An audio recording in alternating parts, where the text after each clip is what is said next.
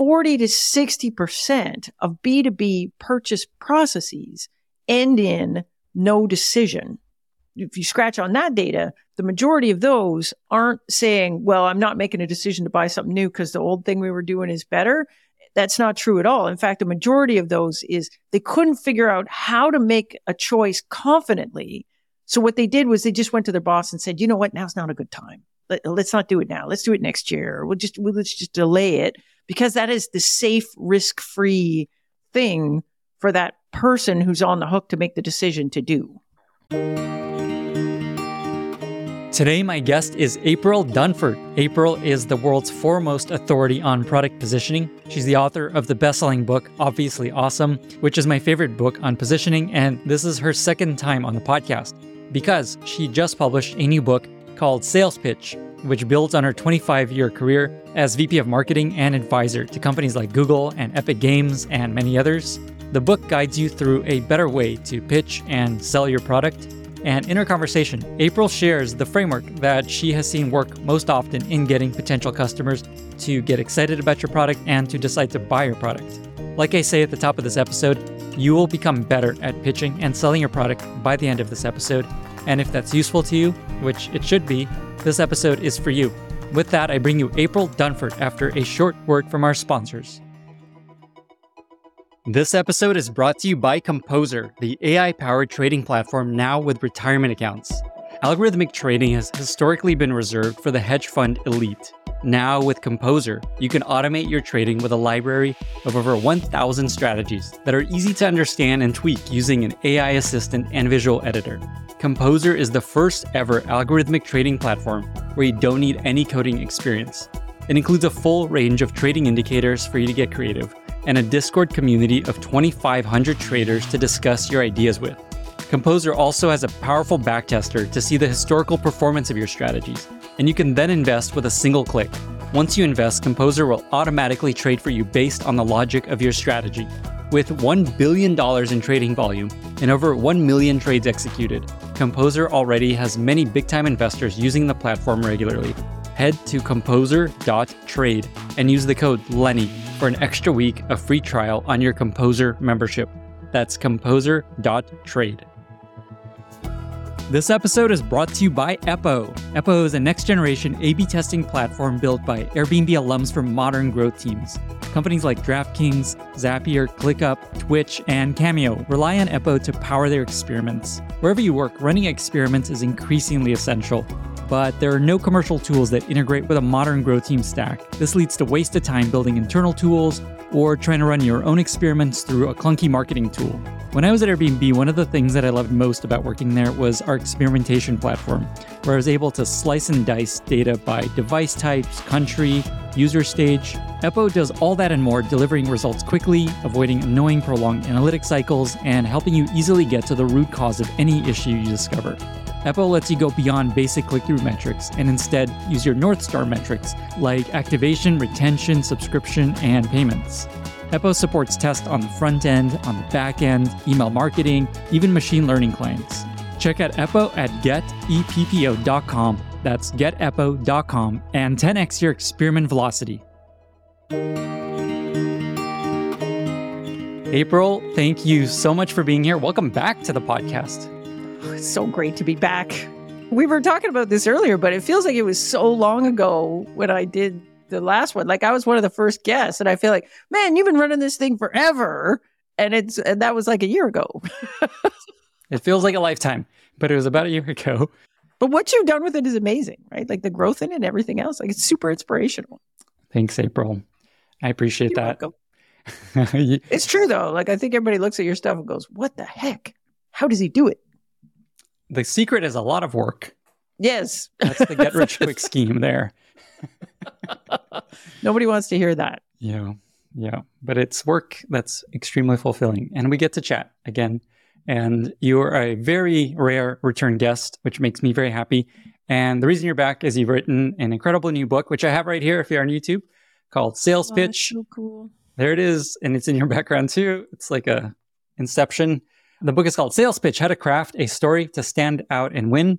And we're going to be spending our time today digging into all of the lessons and frameworks in the book as much as we can in the hour that we have. And my goal for this conversation is for listeners to leave this podcast with better skills at pitching and selling their product, which I think every product leader and founder will want to do and get better at. How does that sound? That sounds great. Okay, sweet. I was thinking as a way to get into the conversation, we start with maybe a story or an example of a company that you worked with where you applied the frameworks and lessons that you teach in the book, and then use that as kind of a jumping off point for digging in further. Yeah, sure. So my background is I do positioning work. And so in the work that I do with clients, generally what we're working on is a shift in the positioning, which is, a little bit of a shift in our thinking around how do we win in the market. So in order to test that positioning, what we want to do is take the positioning and translate it into a sales pitch and then test it live with prospects. And one of the things I noticed right at the beginning of doing this work is that everybody's sales pitch kind of looked the same and they weren't all that great. And for the most part, what was happening in the sales pitch is there was no positioning going on in the sales pitch at all. The sales pitch was essentially a product exposition. So, essentially a glorified product walkthrough. Like if there was 5 drop-down menus, we're going to click on all 5 drop-down menus and show everybody everything and just feature. And so most of the teams weren't used to doing any kind of like pitching in the pitch, really. It was just just the facts, Jacks. We're just going to show you that. Some would do like this really lightweight thing, like, here's the problem, we're the solution. Now let me walk you through all the drop-down menus. But, it is basically the same thing like that. And so what I wanted to do was build a pitch structure that would reflect the positioning. And so in order to do that, we have to get a little bit into storytelling mode, not a lot, but at least a little. And when we're talking about features, we shouldn't be talking about features. We should be talking about the value that the features deliver. So let me give you an example, and I'll do before and after what this would look like. So I work with these folks, Help Scout. And so they're in the customer service space. So think Zendesk or, whatever. They're in that space. And what's interesting about them is they were built from the ground up to serve digital businesses. So businesses that don't have a physical store, they don't have sales reps. And so their approach to customer service was different. Like right from the outset, Help Scout said, well, you know what? Customer service for that kind of business is really important. It's the only time you ever get to interact with actual customers. And so, the data shows that if you give them a really great interaction and service, it improves loyalty, it improves repeat purchases, and it's actually a growth driver. Now, most folks in other industries see customer service as a cost center. So, your telephone company, for example, wants to get you off the phone as fast as possible. And they want to push you to the self-serve FAQ channels. And they don't care about giving you a good service at all because, they don't care about any of that. And so they're all about driving the cost down. So if we look at Help Scout and their positioning, the alternatives to Help Scout are a handful of things. Like most folks start using a shared inbox. So, and it's really easy to use and the reps love it. It's easy to use. The problem is you start growing and then you want customer service features. Like you want to be able to do assignments and prioritization and things like that. So then these customers end up upgrading to help desk software. And now they're in this whole different world, right? So the first thing is really hard to use. So we're not in shared inbox territory anymore.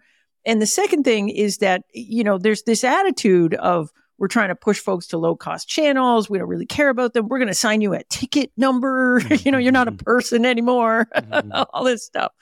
So that's the situation. So Help Scout, if they did a typical pitch, the way I see most SaaS companies pitch, they would just expose the features, right? So the pitch would look like this. The digital business comes in and they say, hi, we're Help Scout. Let me show you how to log in. Let me show you all the features. Look, there's a shared inbox thing there. That's really great. Oh, look, we can do assignments and prioritization and we can do this other thing and we can do this other thing and la, la, la, la, la, la, la. And I keep going until the time runs out and I don't have any more features to talk about. Mm-hmm. The problem with that pitch is the customer's sitting there going, I don't know, man. Like that sounds a little bit like my shared inbox. But it also sounds like help desk software. Like, is it different than help desk software? I'm not so sure. And like, there's overlap in the features there. And so it doesn't really answer the question, why pick us over the other guys? And so a different style of pitch would be, one, we would do a little bit of setup to give everybody an idea about how we fit amongst all the other solutions and what our point of view is in the market. And then when we get to exploring the features, we would do that within the context of the differentiated value. So here's how that pitch would look like. Customer comes in and Help Scout says, hey, digital business, we work with a lot of companies like you, and I'm going to show you the product. But before we get there, one of the things we think is interesting is that digital businesses look at customer service differently. They look at it as a growth driver rather than a cost center. And so most of the folks we work with see delivering a really amazing experience as like a key part of customer service. Would you agree with that? Yeah, we would. They have a little conversation and then they say, great, well, you have choices here, right? So most of the folks we work with start with a shared inbox, and that's great because it's really easy to use, all that stuff. The problem is if you're growing, and you probably are, then you're going to outgrow that because you're going to need prioritizations, assignments, help desk stuff. And so then your option is to go to help desk software. And so help desk software is great, like it does all the things. The problem is that it was not designed for businesses like you. It was designed for businesses that want to take the cost out of customer service. So it's going to do some things that are weird, right? It's going to assign your customers a ticket number, and it's going to try to drive them to low cost channels. So can we agree that in a perfect world for a digital business like yours, we'd want something as easy to use as a help desk, but had all the bells and whistles so we wouldn't have to migrate to something else.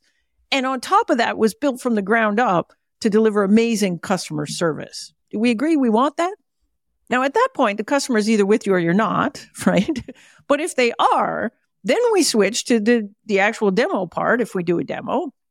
And then we say, great, we've got those three things. Let me show you how that works. So one, as easy to use as an inbox. Look, here's the inbox. It's so easy to use. Looks just like an inbox. It's amazing. Two, features so you never have to outgrow it. Look, here's how we do prioritizations, assignments, whatever. We can do all the stuff you need as you grow, and you're never going to have to switch platforms.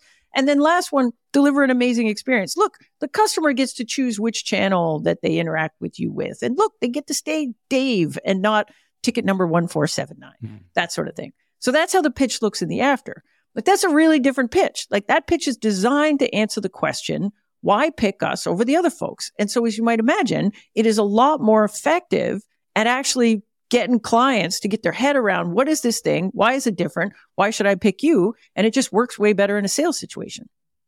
Awesome. So just to maybe summarize the framework, because you went through each of these pieces, and I think it might be helpful to give people the kind of steps. And I have them here, but maybe it might be better for you to kind of. Yeah. So you can think of it so first of all, the pitch structure has two big pieces. So the first is the setup.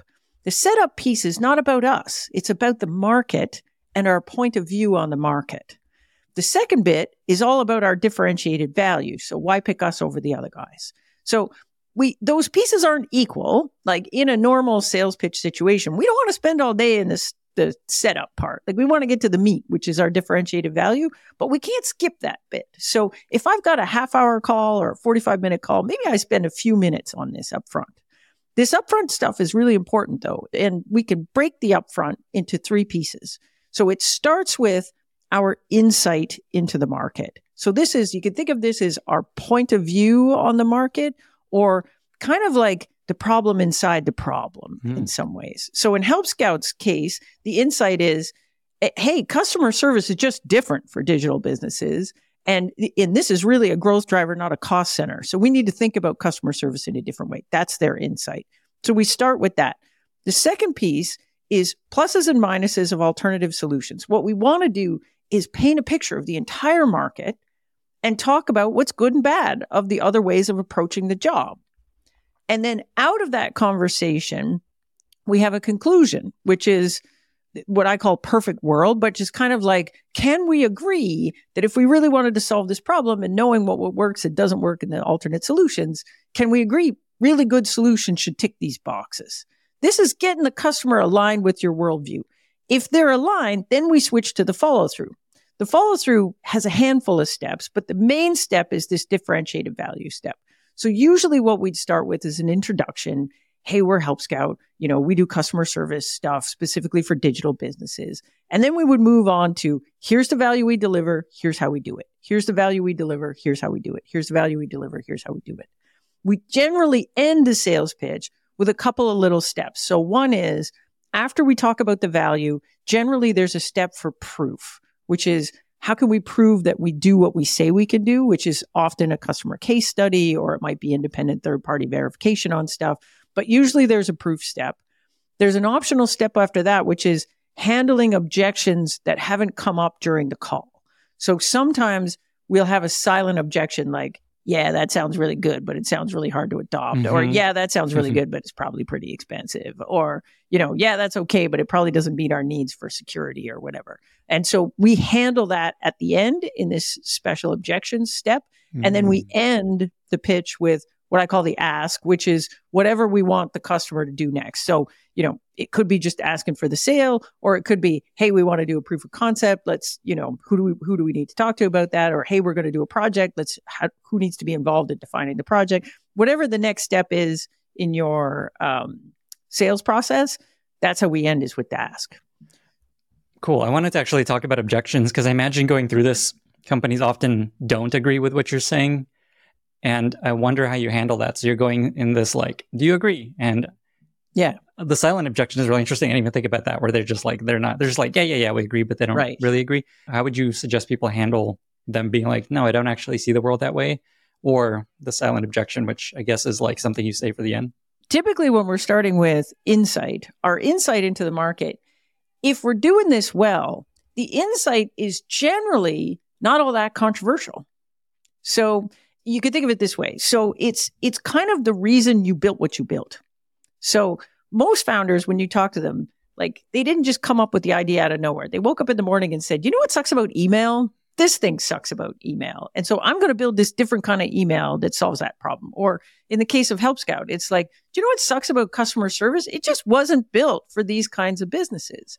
And so if you've got a point of view on the world, and you're talking to a customer that just fundamentally doesn't agree with that. So like in the case of Help Scout, they come in and they say, no, actually it's a cost center for us. Like we're just trying to get the cost down. They should disqualify that deal because they can't serve that customer better than Zendesk does. Zendesk is going to win that deal. But if you've done this properly, your insight should resonate for the target account that you're trying to go after.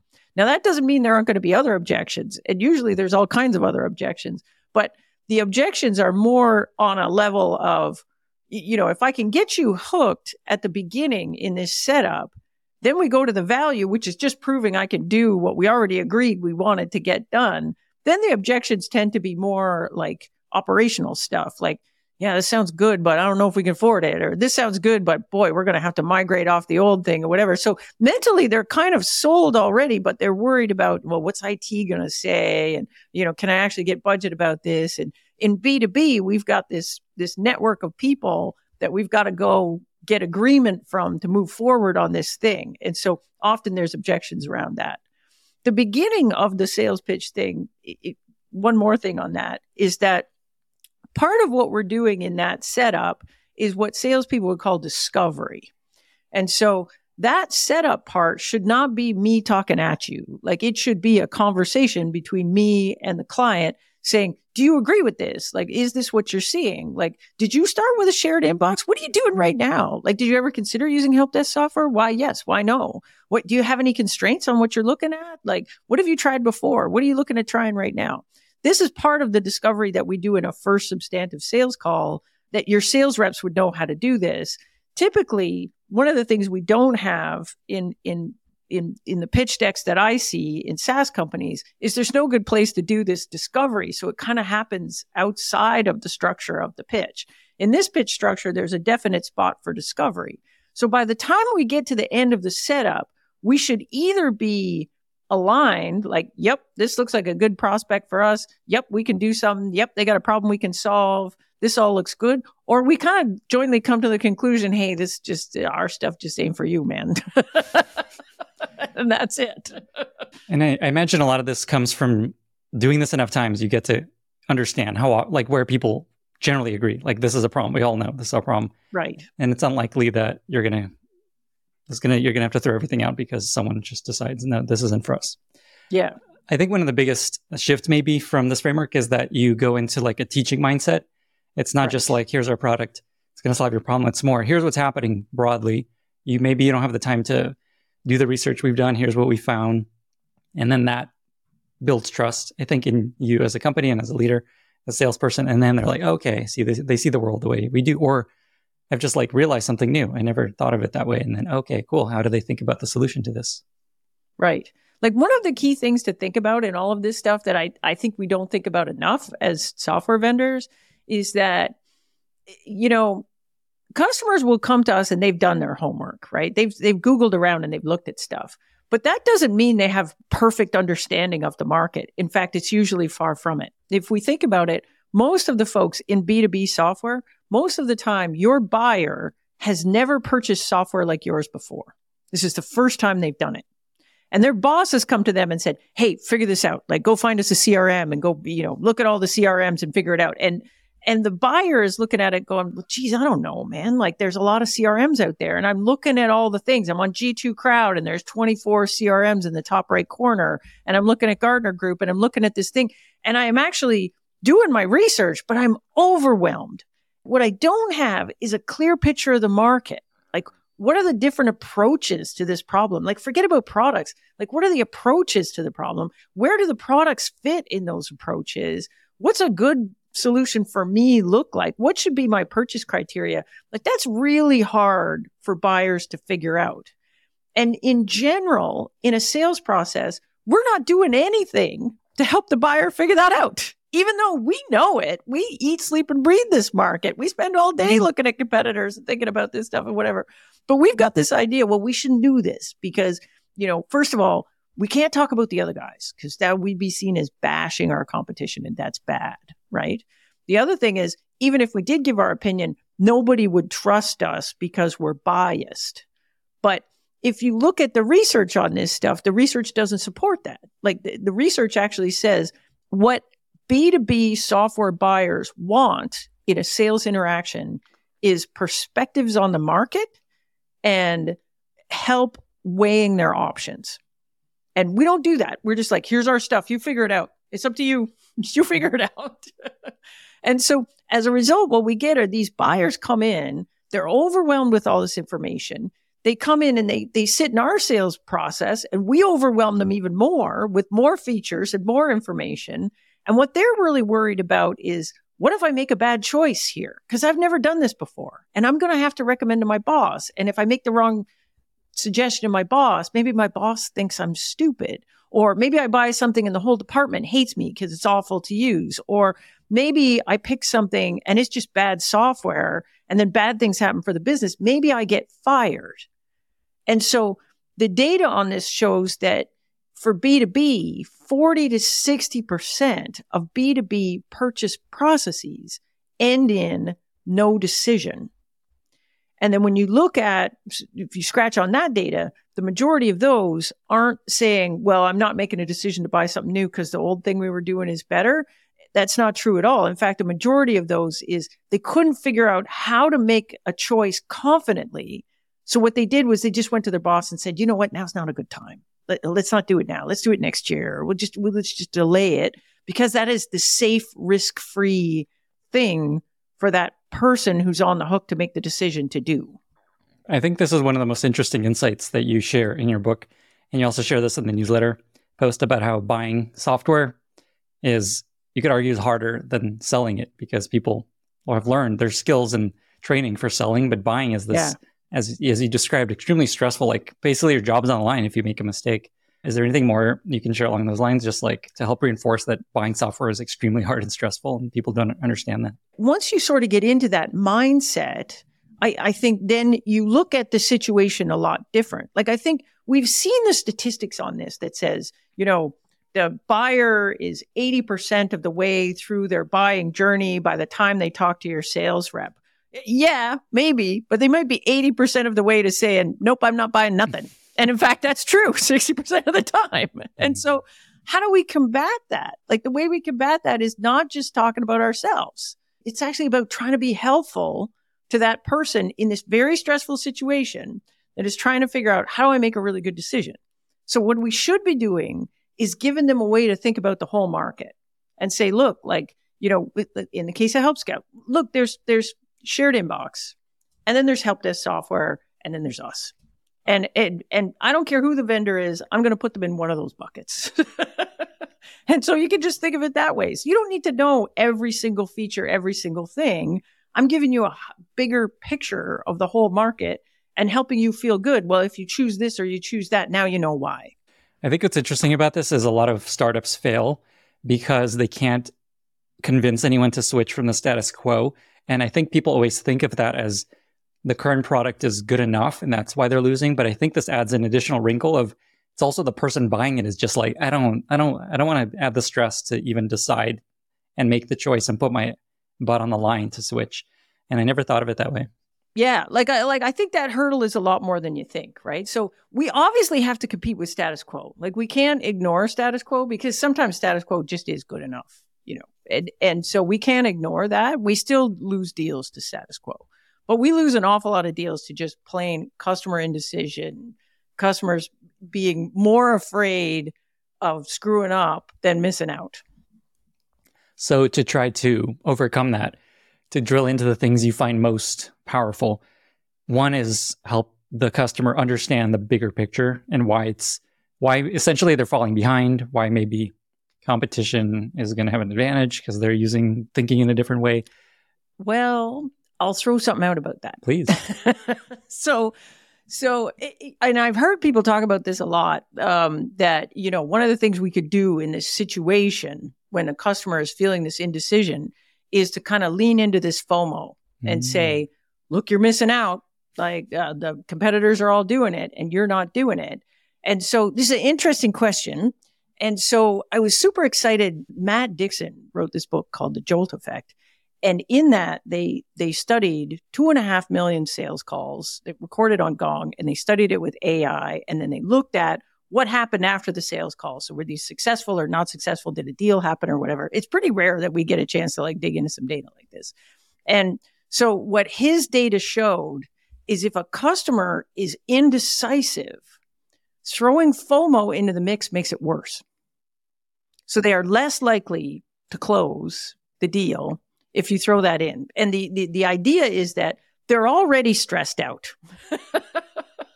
And you're just putting more stress on them by pressuring them by saying, oh, this is happening. Bad things are going to, you're like, bad things will happen if I do something. Bad things will happen if I don't something. What do I do? They just put their head in the sand, right? They're just like, forget it. So they're just like, forget it. I'm doing nothing. Now I'm totally paralyzed. And so there's an assumption that companies are very motivated by this FOMO thing, but I think that is not always true. And if the customer is actually indecisive, throwing in this FOMO thing isn't going to do it. So what does work in that situation is, one, giving them the tools to make the decision. So that includes painting the picture of the market, teaching them how to buy, essentially. So teaching them, look, for customers like you just have to worry about these 3-4 things. And all this other stuff, it doesn't apply to you. That applies to bigger companies, that applies to whatever. So this idea of teaching a customer how to buy is one way to take that stress down. And then there's a whole bunch of other techniques you can use. So one is, you can, if it's a really big deal, we can split it into smaller pieces. We can do things like offer you a money back guarantee. We can do things like sometimes we have services and support that are going to help you if things go bad. And this is how we're going to make sure. So this idea of being able to take risk off the table is a really serious one if we've got a customer that is actually paralyzed because of this indecision thing. That makes a lot of sense. Basically, it's like, how do we help the buyer cover their ass if they made a mistake? Because what you're saying is that's the main reason they're not buying your product. And this FOMO thing is just not going to do it. So interesting. So I really like this framework. I wrote this down, teaching them how to buy. That is a really simple way of just thinking about this whole process. Well, it's funny. I was having this conversation with Bob Mesta. He's at Jobs to be Done. Yeah, I watched that episode. Yeah. So he's just the best. And so one of the things I think of is like, normally when we come at this, we're like, well, how can we convince the customer that we do the job that they need to have done? And obviously we need to do that. But there is this kind of secondary job that the champion of the deal is, and that's, how do I make a decision without getting fired? And so we got to help them accomplish that job. Otherwise, we don't get what we want, which is the money. It's so interesting. And it's not even like necessarily get fired. It's like even their performance suffers or they don't get their promotion. It's like, did they do a good job? This makes me think of a process at Airbnb we went through to buy community forum software. And I just remember these like massive teams of salespeople coming to the office and pitching everyone on the software, and they just keep like pushing you to make like, what's the next step here? Who do we need to roll in? Who needs to buy into it? And I was just like, oh my God, it's so stressful. I have to like keep this thing moving. And then there's IT coming in, like, oh, we got to make sure it integrates with Salesforce. And like you start with, I just wanted the best community forum software because we're trying to build something really different and unique. And you end up with like, okay, it's fine. Let's just go with the thing that works with Salesforce. It's all good. I'm just going to move on to another project. This is the thing. It's so easy to default to the market leader in that situation. Like the market leader has this big advantage that you can say, you know what? Who's going to get me in trouble for picking Salesforce? Nobody, right? Like it's so easy to just flip back on that. And so if you're the challenger in this situation, the brand that's number 2 or number 3, like you've got to get over all of this inertia and tilting towards the status quo because it's just so easy. It's the lowest risk decision besides do nothing is to just pick the leader in the market. We'll just run with that. Yeah, I think the classic phrase was no one gets fired for buying Microsoft. I wonder if it's like, is it Salesforce now? What's the default version of that now? Yeah, the original one was IBM. No one gets fired for buying IBM. Oh, I think you're right. Oh, man. Now you totally get fired for buying IBM. I don't know. I don't know what happens. The other thing you bring up is, I think, an interesting thing to think about, too, that really messes people up in these situations is that in B2B, typical purchase process, we have 5 to 7 people involved in making the deal happen. And so there's this complexity we don't have in consumer, right? But a lot of people, I think, overcomplicate that. Like in a typical B2B purchase process, we've got someone in that buying team is what we would call the champion. So that person is the person who's been tasked with, hey, pick us the accounting software or pick us the CRM. You figure it out. And so that person is the person that does the initial research, makes the short list, probably sits on the first calls. And then there's all these other people. Now, the other people can't make a deal happen, but they can kill it 1,000 ways. And so the way this works is your positioning and your pitch needs to really work for the champion. Because if it doesn't, you don't even get to talk to anybody else. Like you don't even get to go near anybody else if you don't make it off the short list and you don't get the deal cooking. But once the deal is cooking, it is on you to arm that champion to handle all the objections potentially of all the other groups. So, so if you're the line of business buyer, let's say you're in the sales department and you're buying a CRM, IT is going to have to get involved at some point, and IT doesn't really care about the value of your CRM, but they do care. Does it meet the security requirements? Does it integrate with the stuff we already have? And how much of a pain is this thing going to be to manage? And so we're not actually pitching value to those people. We're just handling objections. And so once we realize that, then we can get really tight on our positioning and our sales pitch. Like what we're really trying to do is just cook the champion, get the champion. And then once the deal's going, we got to arm the champion for how to handle all these objections of all these other groups so that you can get a consensus to get a deal moving forward. Well, how do you actually do that? Is it ask them what are all the concerns you're hearing? Is it ask the individual stakeholders what are your biggest concerns? If we're really smart, we already know because we've done lots of deals, right? So if we're being a good partner in this, sometimes even in the very first meeting, we're saying, hey, look, in that spot where we're talking about objectives, we're going to say, hey, look, IT is going to come in and they're going to be worried about this, this, and this. And don't worry, we got you. Right. So, we're SOC 2 compliant. We do this, we do that. We know because we've done 15 deals and we know what these deals are like and we know what the stuff is going to be. You might have the champion come in and say, well, I don't know, end users might not like it. And it's like, okay, well, here's how we're going to get your end users on board. This is the training we have. This is the stuff we're going to do. The neat thing, if you have a product like GrowthRing on the front end of that, it takes that objection off the table. But, and you might have other things like, you're going to take this to your boss and they're going to want to know ROI numbers and blah, blah, blah. And we've already done that. Look, here's our calculator. If you give us this information, we can put this in. Here's how you sell your boss. So that's what we're doing. We're trying to arm them because we've done 1 million deals. They've never bought software like this before. So half the time you'll be doing deals and they don't even know what the purchase process is. And so, if we're being good partners, we're like, okay, does this need to go to purchasing? And they'll say, yeah, it probably does. Oh, well, here's what typically happens in purchasing. They're going to do this, this, this, and we're going to give you this stuff, and that's going to help you get it through purchasing. The way you're describing it now makes it feel like you need to be a big company for this to be useful because smaller companies don't have all these reps and they may not have the resources to do all these things you're describing. Who is this framework useful for? Can you use this approach if you're just, say, like an early stage B2B? So it's B2B products. If you don't have a sales team, like if you don't have a sales team, I still think you can use this structure to build a story that marketing can use and you can use in different ways. We could talk about that. But in the companies that I work with, they're B2B, they've got a sales team. And so the immediate thing we're doing is we're making a shift in positioning. We're building a sales pitch that reflects that positioning. We can immediately implement that in sales, even though it's going to take a while for us to forklift the messaging and do other stuff and change our campaigns and everything else to match this new positioning. But we can tighten up the sales pitch and have an immediate impact over in sales on that. Second thing is that I've worked with tons of companies where it's, the founder is the only sales rep.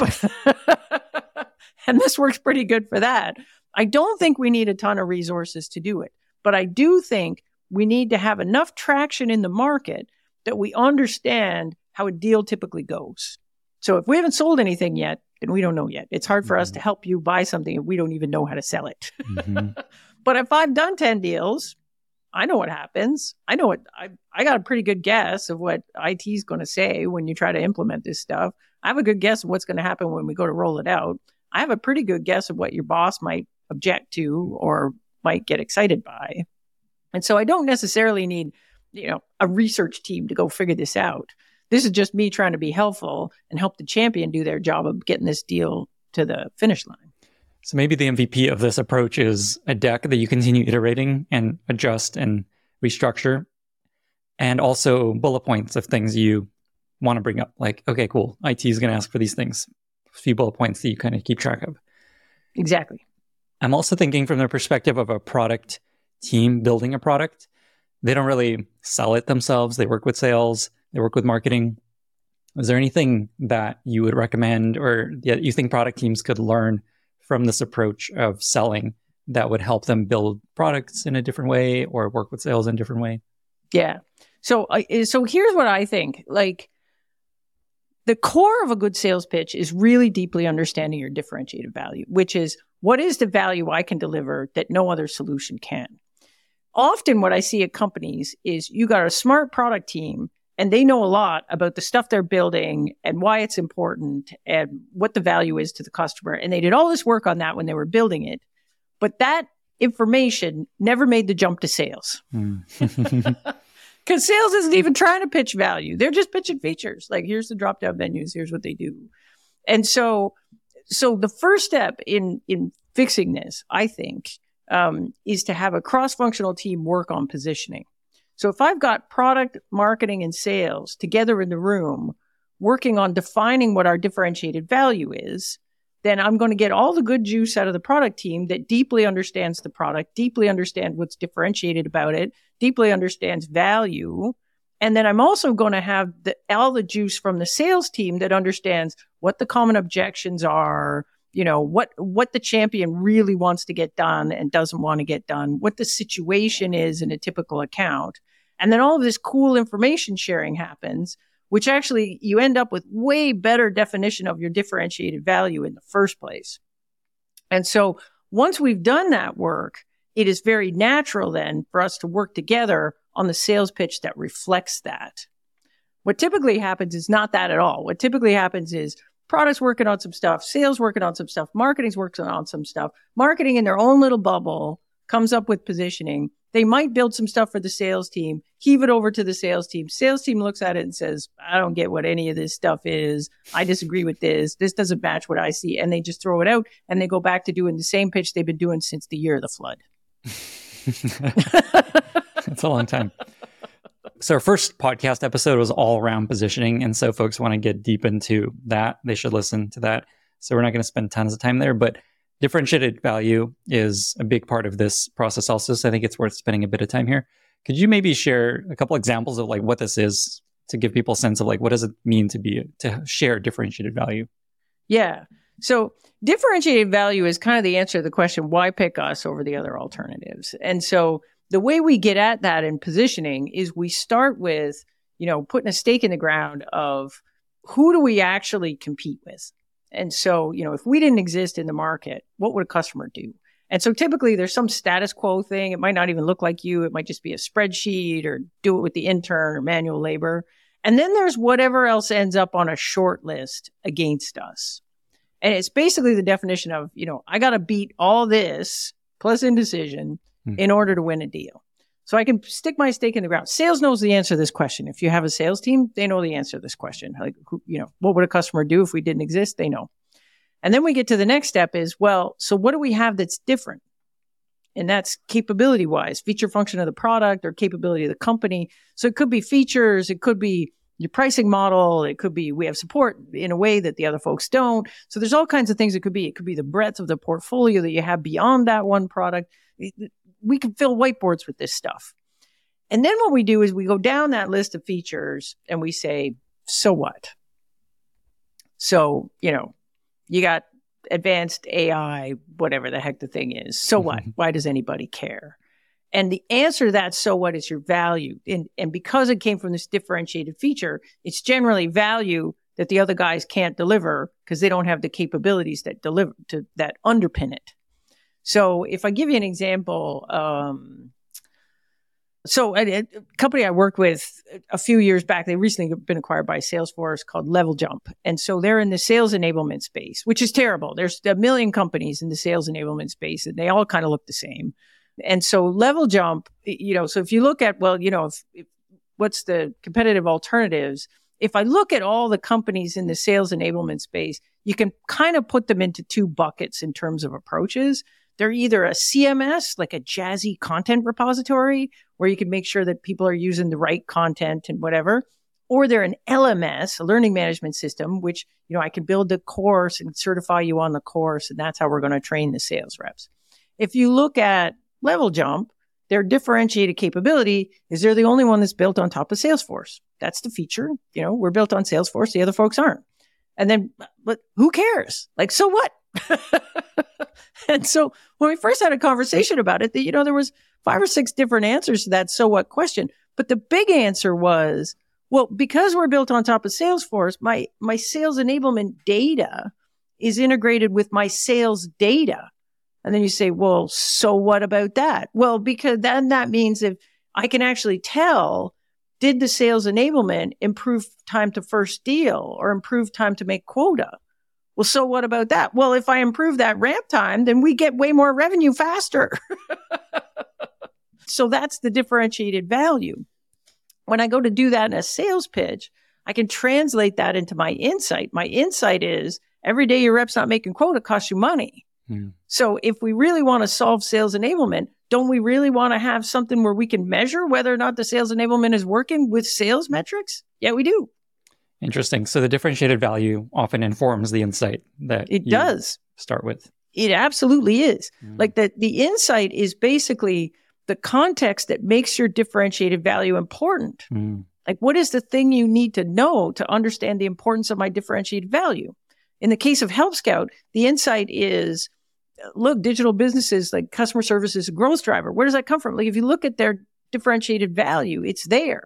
And so we can just reverse it, flip it around. Even if the product wasn't necessarily constructed with that insight, maybe we got there sideways or the roundabout way or whatever. We iterated our way into that. We can look at the differentiated value and then basically reverse it out to the insight.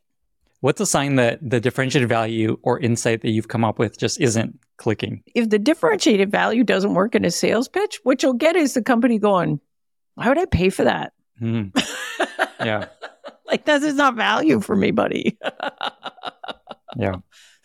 Like, the way I look at it is, with the companies I work with, the way I look at it is, if you're in market and you're selling and you have happy, engaged customers, there's differentiated value there. That's why they picked you. That's why they love you. That's why they don't churn out on you. It's there. You might not know what it is. We might have to, we might have to do a little process to get at it, but it's there and it exists. Awesome. Another question that's been in the back of my mind since we started talking about differentiated value is just how honest should you be about the competition? Obviously, there's a spectrum of extremely honest to like super biased. What's your guidance on just like how honest to be there? I mean, the posture I think you should assume in a sales situation is, I had an old boss who used to talk about this, is the posture we should have is calm confidence. So where that calm confidence comes from is we really understand why people should pick us. So this differentiated value, we really understand it, and we really understand who that's a really good fit for, and we don't even bother trying to chase anybody else. So we should be able to come in and say, look, we're sales enablement that delivers results. If you don't care about those results, you shouldn't pick us. You should pick someone else.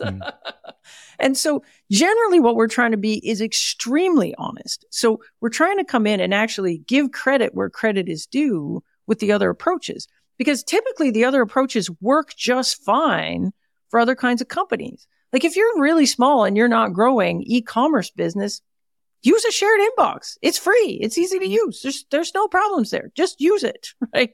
If you're really worried about bringing the cost down in a customer service center, maybe you should use Zendesk. And so I think the more we can act as a guide in this situation and come in and say, look, these guys are good for this. These folks are good for this, and we're good for this. And you might not care about that. And if you don't care about that, we're not the one for you. You shouldn't pick us.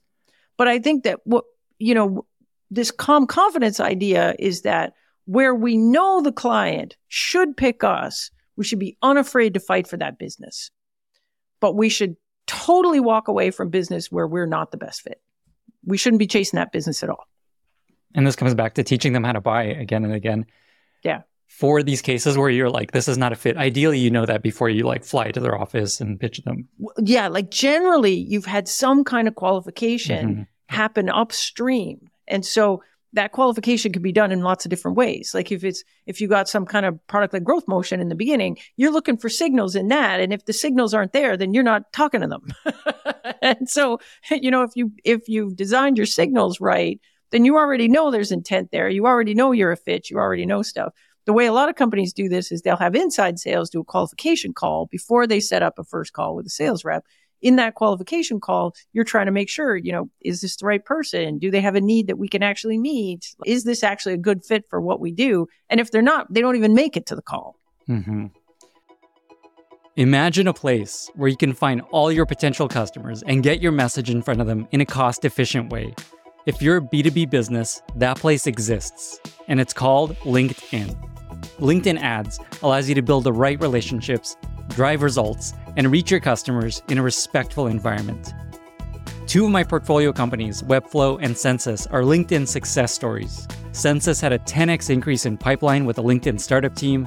For Webflow, after ramping up on LinkedIn in Q4, they had the highest marketing source revenue quarter to date. With LinkedIn Ads, you'll have direct access to and can build relationships with decision makers, including 950 million members, 180 million senior execs, and over 10 million C-level executives. You'll be able to drive results with targeting and measurement tools built specifically for B2B. In tech, LinkedIn generated a 2 to 5x higher return on ad spend than any other social media platforms. Audiences on LinkedIn have 2 times the buying power of the average web audience, and you'll work with a partner who respects the B2B world you operate in. Make B2B marketing everything it can be and get $100 credit on your next campaign. Just go to linkedin.com/podlenny to claim your credit. That's linkedin.com/podlenny. Terms and conditions apply. Another question around this idea of differentiated value and just alternative approaches is there's a certain previous guest who was very big on creating a category being extremely important and that potentially being the only way to build a legendary business. I know you have a different perspective on that because in theory, if you go that direction, there's no alternative. It's we're the one. What's your take on that? Well, so here's a few things. So one, obviously creating a category is not the only way to create a legendary business because the vast majority of legendary businesses did not create the categories that they're in. So Google did not create search. Facebook did not create social network. There's so many of them. It's actually more of an exception to the rule that the company is creating a category than the other way around. So I think it's a bit disingenuous to say the only way, it is a way to build a big business. No question about that. But it is absolutely not the only way. In fact, it's not the most common way, but it is a way and it does work. So that's one thing. The second thing is that category creation is interesting. Like most companies, if you look at their arc, they did not, even the category creators that are successful, they did not start out as category creators. So they started out as a niche play in an existing category. And that's because that's generally the easiest way to get traction for a company early. Because what is the job of a market category? The job of a market category is to help answer the question, like, what is this thing all about?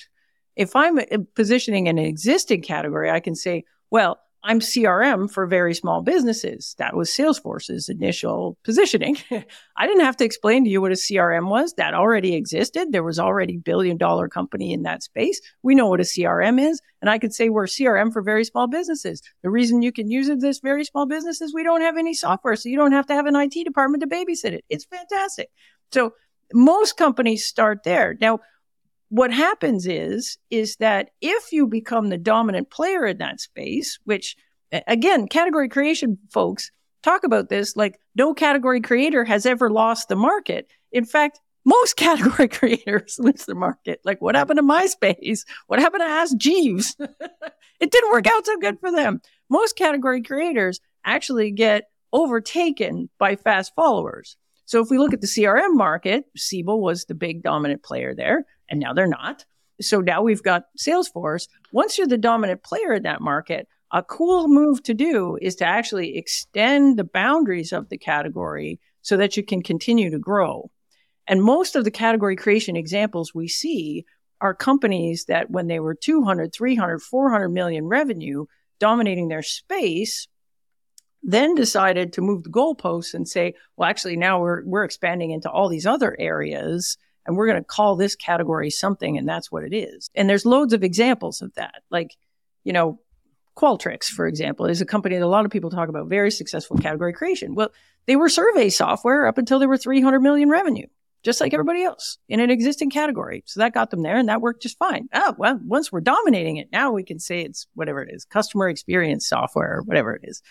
Snowflake, another good example, like data warehousing in the cloud. They were that, like, data warehousing, an existing market. We're data warehousing for the cloud. That is not category creation. And that took them all the way up to the point where they were about to go public. And now they're cloud data, which is their attempt to expand and say, well, it's not just data warehousing. It's actually data lakes and a lot of, all other data stuff.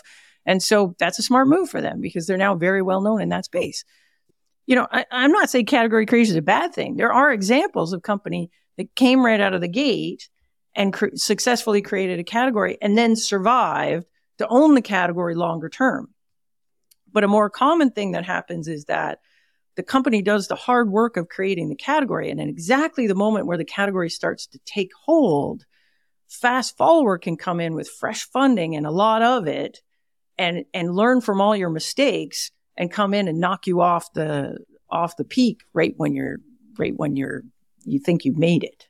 So I think category creation is, again, it's good, like it works, but I think we have to be very careful when we're thinking about doing that at an early stage business or a business that isn't already dominating the category that they're in. It's much more common to see companies come in, shave off a piece of the market, dominate that, and then successfully branch out. It's what Jeffrey Moore called bowling pin strategy. Almost all successful companies follow bowling pin strategy. Wait, what is that? Let's touch on that briefly. Oh, yeah. You remember that? I think it's funny how many times I've talked about bowling pin strategy in the last 2 months. Huh. So this comes from a bunch of work that was done around the way innovation gets adopted, blah, blah. So there's a bunch of research done on this stuff, but, and I'm going to misquote it because Jeffrey Moore's stuff, I've been reading it for decades. But bowling pin strategy goes like this. The easiest way to take over a great big market is to define a segment of the market that is underserved by the market leader. And so if you think about a bunch of bowling pins, we're going to circle around the lead pin, which is this little piece of the market that's easy for us to go get. And the market leader probably doesn't care about it. And so we knock over that pin, and knocking over that pin enables us to get to the 3 pins right beside it. And so now I'm established here as a beachhead, and I can go get the next 3 pins. I'm going to knock those over. And eventually I get big enough to challenge the market leader, and then I overtake them. So the example from my early career was I worked at this company. We thought we were enterprise software. We narrowed it down to CRM for investment banks. And so we literally drew bowling pins for our investor and said, lead pin is CRM for investment banks. Once we knock that over, then we're going to go to retail banking. Then we're going to be CRM for banking. And then once we knock that over, we're going to go to insurance. Then we're going to be CRM for financial services. Once we knock that over, then we're going to be a great big company and we're going to challenge Siebel to be CRM for enterprise software. Instead, we got acquired by Siebel for like $1 billion, but whatever. So most companies, if you look at the history of them, they actually start that way. And so, yeah, if we just fast forwarded to when they were 300 million, we can say category creation is the only thing to do. But it's like, well, what happened before then? That was something different. Awesome. Let's come back to your framework. I'm looking at the list of bullet points. So we've covered a lot of this already, actually. So there's the insight where you help them understand what's happening in the world and what's changing and why this is important. Then you talk about what the alternative approaches might be, pros and cons. Then there's this third step, which we haven't talked about yet, which is sharing the perfect world, characteristics of a perfect solution. Can you talk a bit about that and why that's important? So this is the conclusion of the setup phase. So, if I'm Help Scout, for example, the conclusion is, we say, look, like you really want customer success software that's as easy to use as an inbox. You're never going to outgrow it, but it was built from the ground up to deliver an amazing service. And so it's this part of the pitch where we actually get agreement with the customer that we are aligned in terms of our point of view on the universe. So it's where I say, okay, we've had our little discussion about the pros and cons of the other alternatives. And we say, so are you with me, man? Like, can we all agree that a really good solution for you would have A, B, and C? And the customer is either like, yeah, right, or they're not. And so if they're right with you on this definition of the perfect world, then I've got you. Like I've already won the deal and I haven't even talked about us yet because the way I've set it up, I'm the only one that can deliver that. So if you say right, all I got to do is prove that I can do that and get you over the hurdle that it's possible for you to adopt it. Sounds too easy. But yeah, I mean, that's how you lure them in. If all of this was easy, Lenny, we would be on the beach drinking out of a coconut. Oh man, let's make it happen. Okay, so that's the setup. What do you call the second part again? It's the follow through, which is really focused on differentiated value. Yep. So in the second part, the first step is usually we introduce our stuff, which is where the market category is important. So we come in and we say, okay, can we agree that a really good solution should tick these boxes? Yes. Okay, good. Now let's talk about us. Okay. So, we believe that. That's why we build what we build. So here I am. I'm Help Scout. We're customer service software for digital businesses or whatever our market category is. So we introduce it just to get people straight in their mind about what it is. And then we move to here's the value. Here's how we do it. If we think about a typical sales call, like let's say a sales call is half an hour, 45 minutes. I would expect to spend more than half of the time in the sales call in this differentiated value phase.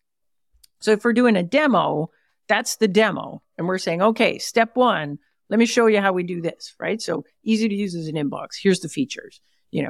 Never have to outgrow it. Here's the features. Delivers amazing customer experience. Here's the features. And so that's where we're doing, we're getting to the meat of what you thought you were getting when you clicked on the button that said, give me a demo. So that's what we're doing there. And then we end with these three little pieces. One is generally I got to show you some proof that I can do what I say I can do. So if I'm claiming this thing delivers an amazing customer experience, how do I prove that? Well, I can prove it by other customers saying it was amazing. That's one way to prove it. If I had some independent third party, data that proved whatever I was claiming, I could show that there too. But a lot of times what we're doing is we're like, let me show you how this worked in a company that used our stuff. So this is what the before looked like. They did this thing. Here's the after. And so customer case study is usually a good way to do that. But there's usually a step called proof, which is I showed you the value. Now here's the proof that I can actually deliver on that value. And it's not just me blowing smoke. And then the step after that then is this optional objection step where they say, oh yeah, sounds good, but IT is never going to go for it. Or sounds good, but maybe it's going to be too expensive or something. And so you're going to handle that objection as best as you can. And then you finish with the ask, which is, whatever the next step in your sales process is. So if it's, hey, well, this, so what do we have to do to get a deal cooking here? Like, do we have to get IT involved? Does IT need to see it? Would you like us to come in and present with you with IT? Or do you want me to just help you, work on some stuff for IT? Like, it's whatever your next step in the sales process is. Awesome. So let me read through this just to have it all succinctly here in case people are taking notes or trying to remember this stuff. So there's the setup, there's the follow through. Within the setup, you have the insight, the alternative approaches, pros and cons, and the perfect world. And then you introduce your product, talk about the differentiated value, share the proof of why it works, potentially handle objections, silent objections, and then the ask of what comes next. That's right. That's it. In terms of knowing if this is working and if your differentiated value works or if your insight works, do you have kind of a heuristic of a success rate that feels right? Like, how often should this work for you to feel like, I think we have it? Well, so generally, if the sales pitch isn't working, it's because the positioning was weak. And so companies that jump straight to building the new sales pitch without going back and really making sure that they really nailed the differentiated value, who knows? Maybe it works, maybe it doesn't. And a lot of times it doesn't, I think. And so in the work I do with my clients, we go all the way back to the beginning. So we go right back to, let's work on the positioning first. Now, if I've got the smartest people from the company in the room and we've done enough deals that we're pretty knowledgeable about how customers buy and what they like and what they don't know. If I've got the senior executive team in the room and they've got a reasonable amount of customer experience, we can pretty much feel good that the positioning we come up with, if we're following a process, will be good. Then it's just a matter of taking that positioning, mapping it to the sales pitch, and then going to test it. So I think there's a bunch of things in testing that are really important. So one is, we absolutely need sales involved in building the pitch. If we don't have sales involved in building the pitch is never going to stick. Like, the rule with sales reps is, even if they don't like their current pitch, they're comfortable with the current pitch and they know it and they've memorized it and they have a little joke they tell on slide 3. So they're not going to give up the current pitch without a fight. And so, you got to get sales management involved in building a new pitch. And then I would never just build the new pitch and then heave it over the wall and say, good luck, Chuck. Because what'll happen is they'll come up with all kinds of excuses why they can't use this pitch. Instead, what you do is you take your best sales rep, your best one, and you bring your best sales rep over and you train them on the new pitch. Like, they got to learn it. They got to pitch it to you, pitch it to the head of sales. We do a bunch of repetition on that.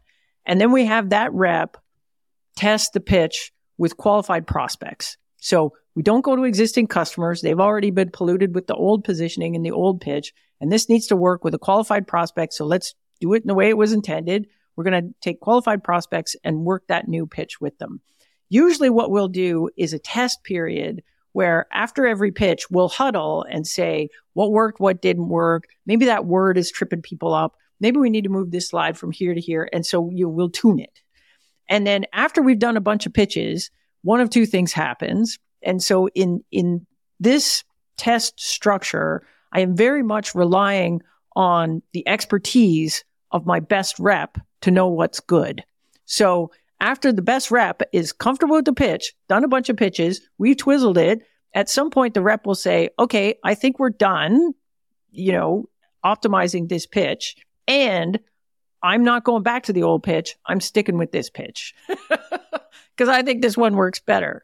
An experienced sales rep will know that, whether the pitch is better than the old pitch, if you give them the opportunity to feel comfortable with it, work with it a bit, and pitch a bunch of new prospects with it.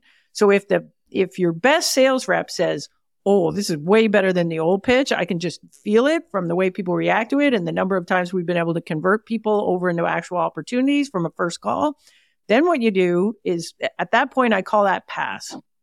So then we take that rep, we can film them doing the pitch for training, and then we can take that rep, go back to the rest of the sales team, and have that rep sell everybody else on it.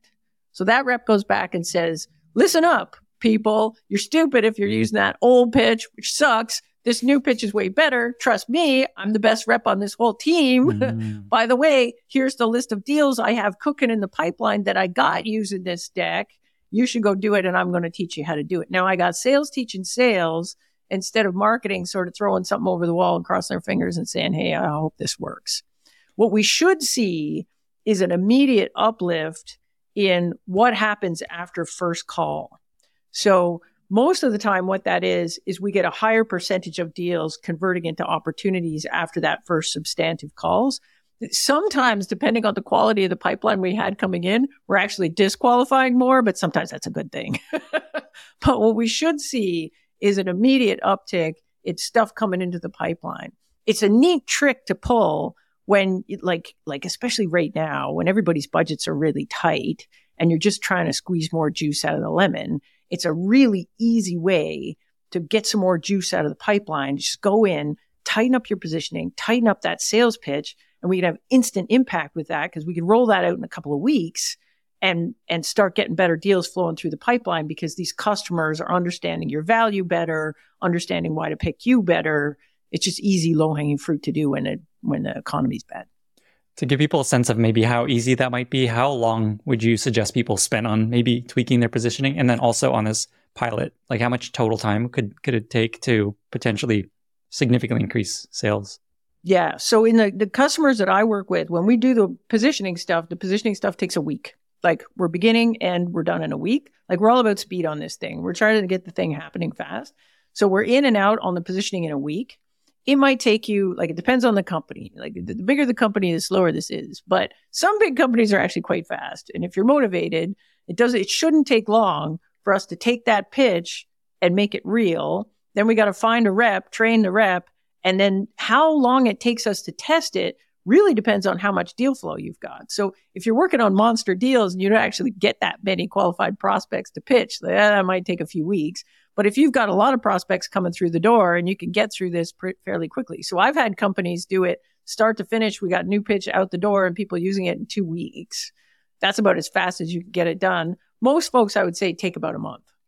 Cool. That is very Sometimes short. You're like IBM and who knows when you'll get to it, right? But most folks can get through it. If everybody's motivated, we can get it out and have it running in a month.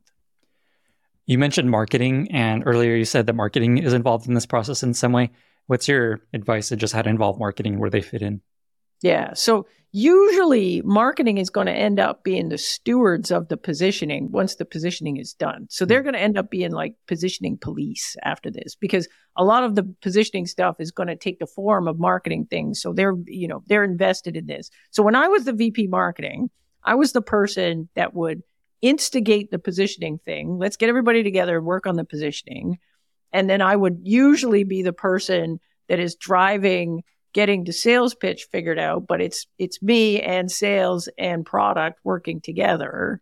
And then once the sales pitch is done, depending on whether, the size of the organization and whether or not you have sales enablement or somebody inside sales that can babysit the pitch, usually me and the head of sales would work on, okay, this is the pitch and this is locked down.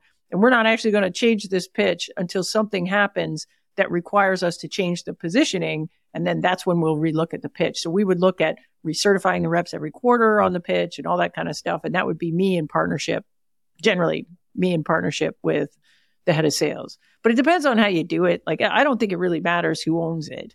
If you have a good product marketing organization generally is very concerned with the positioning and the pitch, and those two things sit in their purview, but depends on how you define it. I can't wait till you get Airbnb. Tell us how this stuff works. I mean, they're different because they're consumer, but companies are arranged in all different ways. So, if you have product marketing, it looks one way. If you don't, it looks another way. Somebody's got to kind of be the owner of this thing, though. And so we have to decide who that's going to be. Just a couple more questions. One is to motivate people to do this. What kind of impact have you seen at companies that invest this time and rethink the way they pitch? Well, so, people don't like me talk about revenue stuff. Usually what we've seen, though, is, again, the immediate impact is felt in sales, and everybody's very jazzed about that, because sometimes what the worry is like, we've got this old positioning and they came in through the pipeline that way, so they were exposed to our marketing somewhere with this old positioning. And then we hit them with the new positioning with this sales pitch. And aren't they going to be all like, oh, you moved my cheese? And usually it ends up not being a problem at all. So usually what we see immediately is an uptick in what's happening in sales. And so I've had a couple of companies tell me they've doubled the number of deals that they're bringing from first sales call to opportunity just by tightening up the pitch and getting that going. I think that's not unusual. I worked at a company where we did it in-house. Where I was the VP marketing, and we, within 2 quarters, had doubled the revenue just by tightening up the pitch. Just tighten it up. Shit. All right. Yep. No big deal. Yep. Okay. So it was a big shift in positioning, though, I'll tell you that. Not small. Most of the time, we're not doing that. Most of the time, it's a tightening, right? Like, we're not saying, oh, we used to be this and now we're this. Most of the time, it's a tightening. But usually, like, the pitches are so bad. I'm telling you, they're so bad that there's this low-hanging fruit there that if we could improve it even a little bit, it actually has this big impact on how much stuff survives down the pipe. And again, if folks want to go deep into the positioning step, your first book, obviously awesome, is a great guide. And our first podcast episode goes through this. Plus, you have a guest post in my newsletter where you give them a quick start guide. So there's so many tools to help you through this process. So many tools. The other thought I've had in the back of my mind as we've been chatting is a previous guest, Andy Raskin, has a different framework. Feels similar, but I know they're different. His framework starts with a shift that's happened in the world, and then here's who's going to win in the shift, here's who's going to lose, and then he kind of goes into why this product is the best. What's your perspective on that approach versus this approach and the big differences? Yeah. So the thing with that framework is, I do think it works in certain conditions, but again, I think the conditions might be kind of edgy. So there's a couple of things that I think are lacking in that structure for a sales pitch. So the first one is there's actually no concept of differentiated value in that pitch, which for me is a giant miss. So in that pitch, it assumes that new is inherently valuable and old is inherently bad. And sometimes that's true. So sometimes there's just you versus the status quo, and the status quo is some terrible old thing, some legacy thing, or it's manual processes or something, and you're the only thing out there.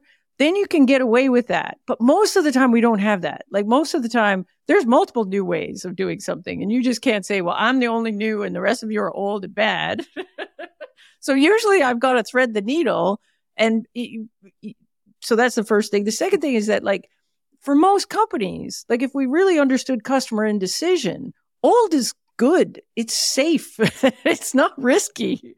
And, like, does anybody ever say, no, I'm not going to buy Salesforce. That's the old stuff. Like, I just don't think that happens. So right. In a lot of cases, I don't think you can rely, like, it's lazy to say, buy this because it's new and new is better. Most of the time, the customers are going to want to know, well, what's better about it? Like, tell me what the value is that I can't get anywhere else. And you're going to have to get more specific than just saying, trust me, it's new and new is good. So that's the first thing. The second thing is, this idea of starting with a trend, on the surface, it looks kind of good. But the problem is it often the trend is not unique to you. So everybody else sees the trend too. And so you're starting in a way that any of your competitors could start the same way. So I did this for years where I was taught to do problem solution, right? And so we would define the problem like a trend. So we'd say, well, the change in the world, like I was selling databases and I'd say, change in the world, like data is exponentially growing, and it's like, no shit. Like, we all know that. All of my competitors could say that. And all of my competitors deal with the trend in the same way. So unless you have a particularly unique take on the trend, well, then it's not the trend at all, really, is it? It's kind of your insight into the trend. So I don't think trend is that great because it's not always unique to you. And ideally, what we want is something that we can say that none of our competitors can. And typically, a trend is something outside of our control. It's out in the world and everybody else can see it too. So I don't think it's great. I think if that structure, it looks a lot like the structure we use in a VC pitch or an investor pitch, because we're talking about much longer timelines. And we can say, look, the world is really changing. And 10 years from now, there's going to be chaos and destruction. And the only one standing is us. And, therefore there is no competition and blah, blah, blah. And because the timeframes are longer and we're talking about disruption of an entire market, which is pretty theoretical, we can get away with a lot of that stuff in an investor pitch. And in fact, we want to go there in an investor pitch. Sales pitch, Sales pitch is all about right now. Sales pitch is like, okay, I'm going to exchange my money for right now. Like you can't get too far into the future. Otherwise, all I'm doing is giving everybody a reason to delay, which they're kind of likely to do anyway because they're indecisive about what they should do.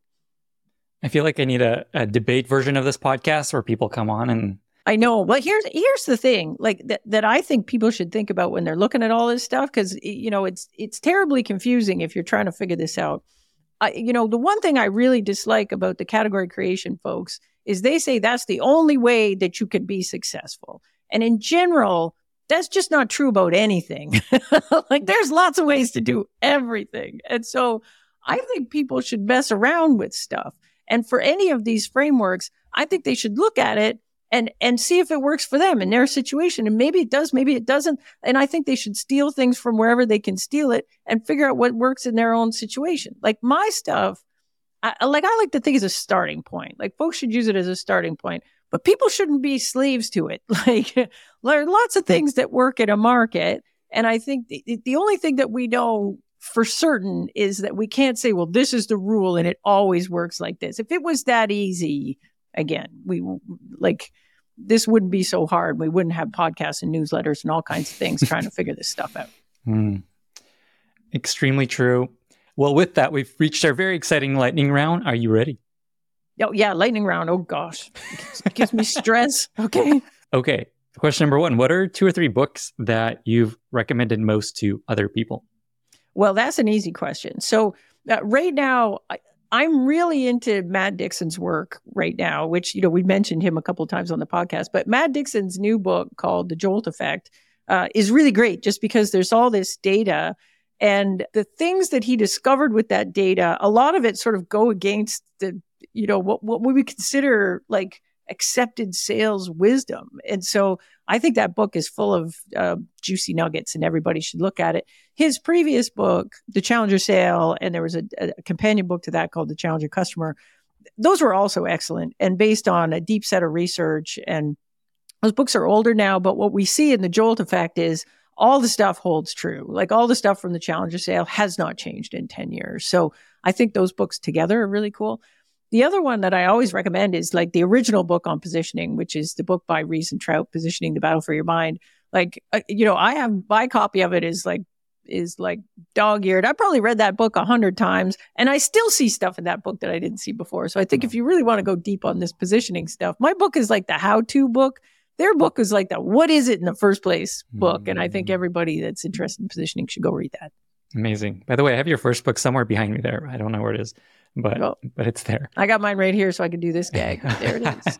There's the new one. There's the old one. The YouTube audience can see that trick that you've learned.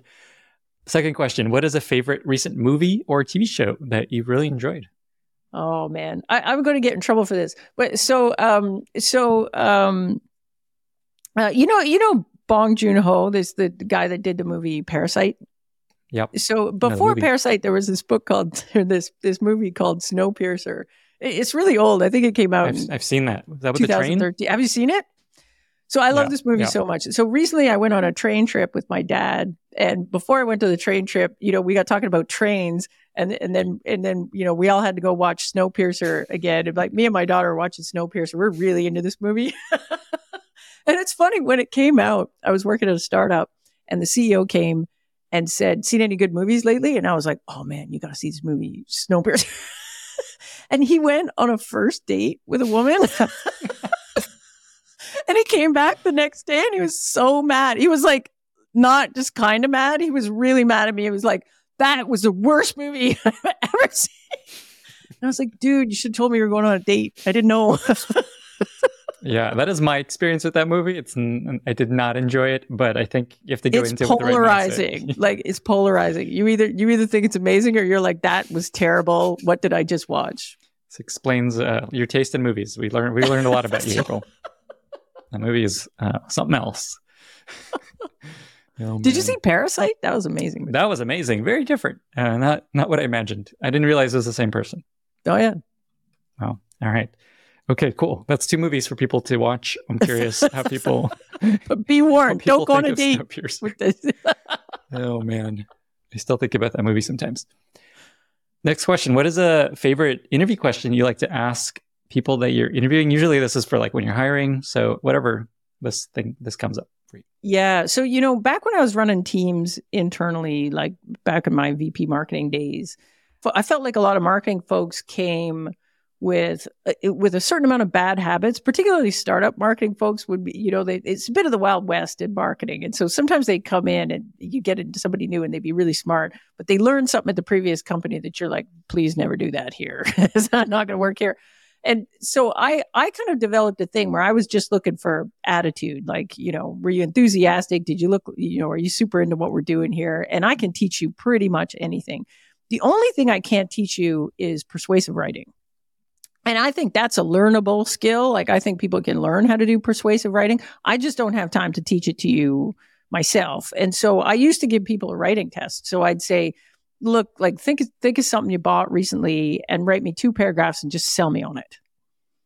And I used to love that test because people can either do it or they can't. And there's just so much stuff we end up doing in product marketing and marketing that involves a little bit of writing that it's kind of a foundational skill. And if you don't have that, that was the one thing I couldn't teach you.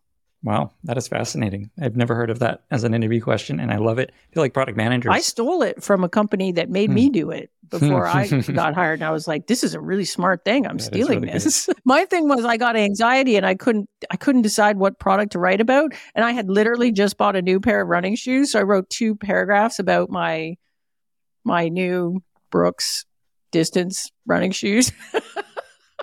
But it was good. I got the job. That is an excellent segue to our next question, which is there a favorite product you've recently discovered that you really like? Right now, I'm kind of into I don't even know how to describe this category of things, but things that are kind of low tech, but are awesome. And so one of the category of things that I really love right now is I'm really into fountain pens. I don't know if you've ever written with a fountain pen. I haven't, but I know what they are. And so there's this company, Lamy. They're based in Germany, and they make the world's greatest fountain pens. They're beautiful. They're amazing. Some of them are really expensive. If you want to spend a lot of money on a pen, you can. But they have this one called the All-Star, which is not an expensive pen. It's $20-$30. I mean, it may be expensive for a pen, but it's not so much money that you wouldn't feel bad if you lost it. And so Lamy All-Star, that's my great product lately. I don't have one right here. It'd be a great prop to pick it up, but I actually don't have my bag here and it's in my bag. But Lamy All-Star, you Google it. These are beautiful pens. And then if you haven't written with a fountain pen, it takes a minute to get used to it, but then it's like, gosh, it just feels great. Like you'll never write with a ballpoint pen again. I was going to ask, is it the feel of the writing that you really enjoy about it? Totally different. Yeah. Amazing. I use Muji pens. I don't know if you know these pens. Oh yeah. These are actually really good. They're like rollerball pens, pen, very good. But not as good as the fountain pen. But the Muji pen is pretty good. Yeah. And then do you have to dip it in ink and stuff? How does that work? No, you actually, they either come with a little cartridge that you stick in, or if you do, if you feel bad about the environment, you don't want to be throwing out cartridges all the time. There's a refillable cartridge. So you basically just stick it in the thing and go, and it sucks it up. And yeah, you don't dip it in ink. That would be crazy. I can't take that on the airplane, man. Confiscate your ink. All right. Questions get a little more challenging, potentially, or really easy. Do you have a favorite life motto that you like to repeat to yourself, you like to share with people, they find useful to come back to? My thing lately is like, and maybe this is just like an old person thing, but my thing lately is like, nothing's a big deal. Nothing's a big deal. Nothing's a big deal. And so you'll have stuff like that you think is a really big deal, positive or negative. And you'll be like, wow, if this thing happened to be so great. And then it happens and you're like, yeah, it's pretty great. But things are good otherwise. Or it'll be the opposite. Like, oh, if this thing happened to be so bad, then it happens and you're like, yeah, that wasn't that bad. And so I don't know if this is good or bad, but lately I'm in this zone of like, I'm in this kind of chill zone where I'm like, nothing's a big deal, man. Everything's cool. That super resonates. And as much as you say that to yourself, it's still hard to convince yourself of that sometimes, right? But that is a really good motto. I'm going to steal that myself. I kind of say that to myself often in a different way. Yeah. What is the most valuable lesson your mom or your dad taught you? Yeah, it's funny because it's a little bit related to that. So My dad ran a business. So I grew up in a really small town, and my dad, and it's cottage country in Canada. And so my dad ran the local like toys for tourists, like boats and motorcycles and ATVs and that sort of thing. And he ran that business for years and years. He sold it a few years back when he retired. But, it's a neat thing to grow up in an entrepreneurial family because you kind of see this highs and lows, like the business is really good. And then the business was really bad. And, and then we were all broke. And then the business was good and we were not broke, so there was this thing. And my dad used to always kind of have this attitude of like, you just got to grind it out. Like, you're just going to grind it out. There's going to be good stuff. There's going to be bad stuff. But the key is to just keep going. Like, just keep going. And so he ran that business for whatever, so 30, 40 years. I don't know. His motto is the home of fun since 71. So he started it in 71. I think he sold it 3-4 years ago. So a long time. Wow. And, and it all worked out good in the end. And so I don't know. I think there's something cool about growing up in a family where you can see the sort of highs and lows and then again, be sort of like everything's, we're just grinding it out over here. Like nothing's a big deal. It's clear where all that comes from now. Yeah. Final question. You do a lot of traveling, you do a lot of speaking, you go to a bunch of cities. I'm curious, just what is your favorite either city that you go to that maybe people may not know about or venue that you speak at? It's such a cliche, but I love Paris. Like, I just love it. But for me, Paris is like a particular vibe. So when I was in university, I did an exchange when I was in engineering, and I did third year engineering at a school just outside of Paris. And so I spent the whole year there, learned a bit of French. My French was pretty good at the end. My French is really bad now. But so I kind of get Paris. I like Paris. And so when I go to Paris, I just have the best time. Like, I have my set of restaurants I want to go to. I have my handful of places I want to go shopping. I like, put my butt down in a cafe, look at the beautiful people, drink my nice coffee. Like, I just really dig the whole vibe of Paris. So, and people are starting to know that now. So like French companies will call me and they'll say, do we get a Paris discount? Because we hear you like it. Come in here.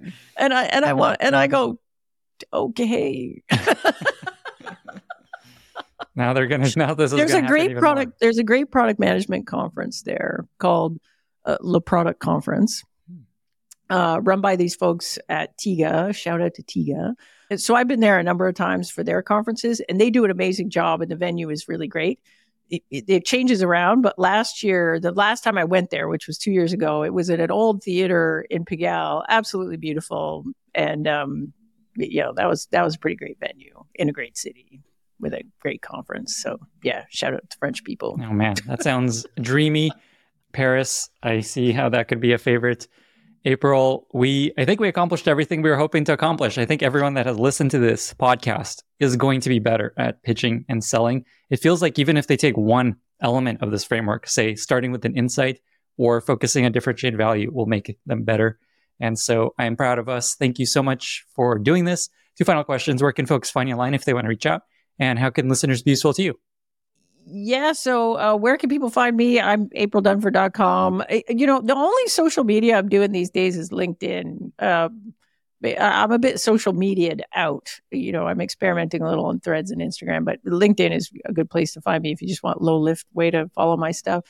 But I'm doing all the things now, Lenny. I got a podcast. It's called Positioning with April Dunford. I got a newsletter that's also called Positioning. You can find that if you go to, it's on Substack, so you can find it there. Otherwise, aprildunford.com/books, and you can sign up there. But those are kind of the big things. And then there's the books, obviously. Like, if you want to learn more about this stuff, everything I know is in the book. Like, there isn't stuff that I know that isn't in the book, to be honest. Amazing. And then how can listeners be useful to you? Just check out those things. I mean, I guess so. Like, you know what? Like, I'm in this phase. I think I think it's an old age thing. Like, I'm in this kind of philosophical phase where I'm not going to be doing this forever. And what I'm trying to do right now is get everything that's useful out of my head and out in the world before I'm done. And so right now I'm very focused on delivering useful things for other people. Like I didn't think I needed to write a book about sales pitches, but then I got the idea in my head, like, everybody's sales pitch is so bad and there isn't a book on how to build a sales pitch. And I'm not saying mine's the world's greatest thing, but it's better than nothing. So this is what I'm trying to do right now. I'm trying to be useful to other people because, pretty soon I'm not going to be doing anything, I think is the idea. So, yeah. Arnold Schwarzenegger's new book is called Be Useful. And I feel like that's the perfect description of how to be successful. And especially in the work that we do of just helping people. But I keep coming back to that. It's just be useful. I mean, I think this is a really important thing. Like when I wrote the first book, people started writing back to me and saying, oh, your book was so great. And my reflex action was to say, oh, I'm glad you enjoyed it. But then I kind of stopped myself and I was like, you know what? I don't actually care if you enjoyed it. Like this isn't entertainment. I'm actually trying to create something that's useful. So what I really want is for people to read this stuff and come back and say, that was useful. We were struggling with this thing and that kind of unlocked something for me. And that was useful. And that's what I'm trying to do right now. April, thank you so much for being here. This was amazing. Thanks so much. It's always good to be here. Always good to have you here. And we might do a V3 when you do a third book, if you ever achieve. Not happening. Okay. All right. Well, bye, everyone. Thank you so much for listening. If you found this valuable, you can subscribe to the show on Apple Podcasts, Spotify, or your favorite podcast app. Also, please consider giving us a rating or leaving a review, as that really helps other listeners find the podcast. You can find all past episodes or learn more about the show at lennyspodcast.com. See you in the next episode.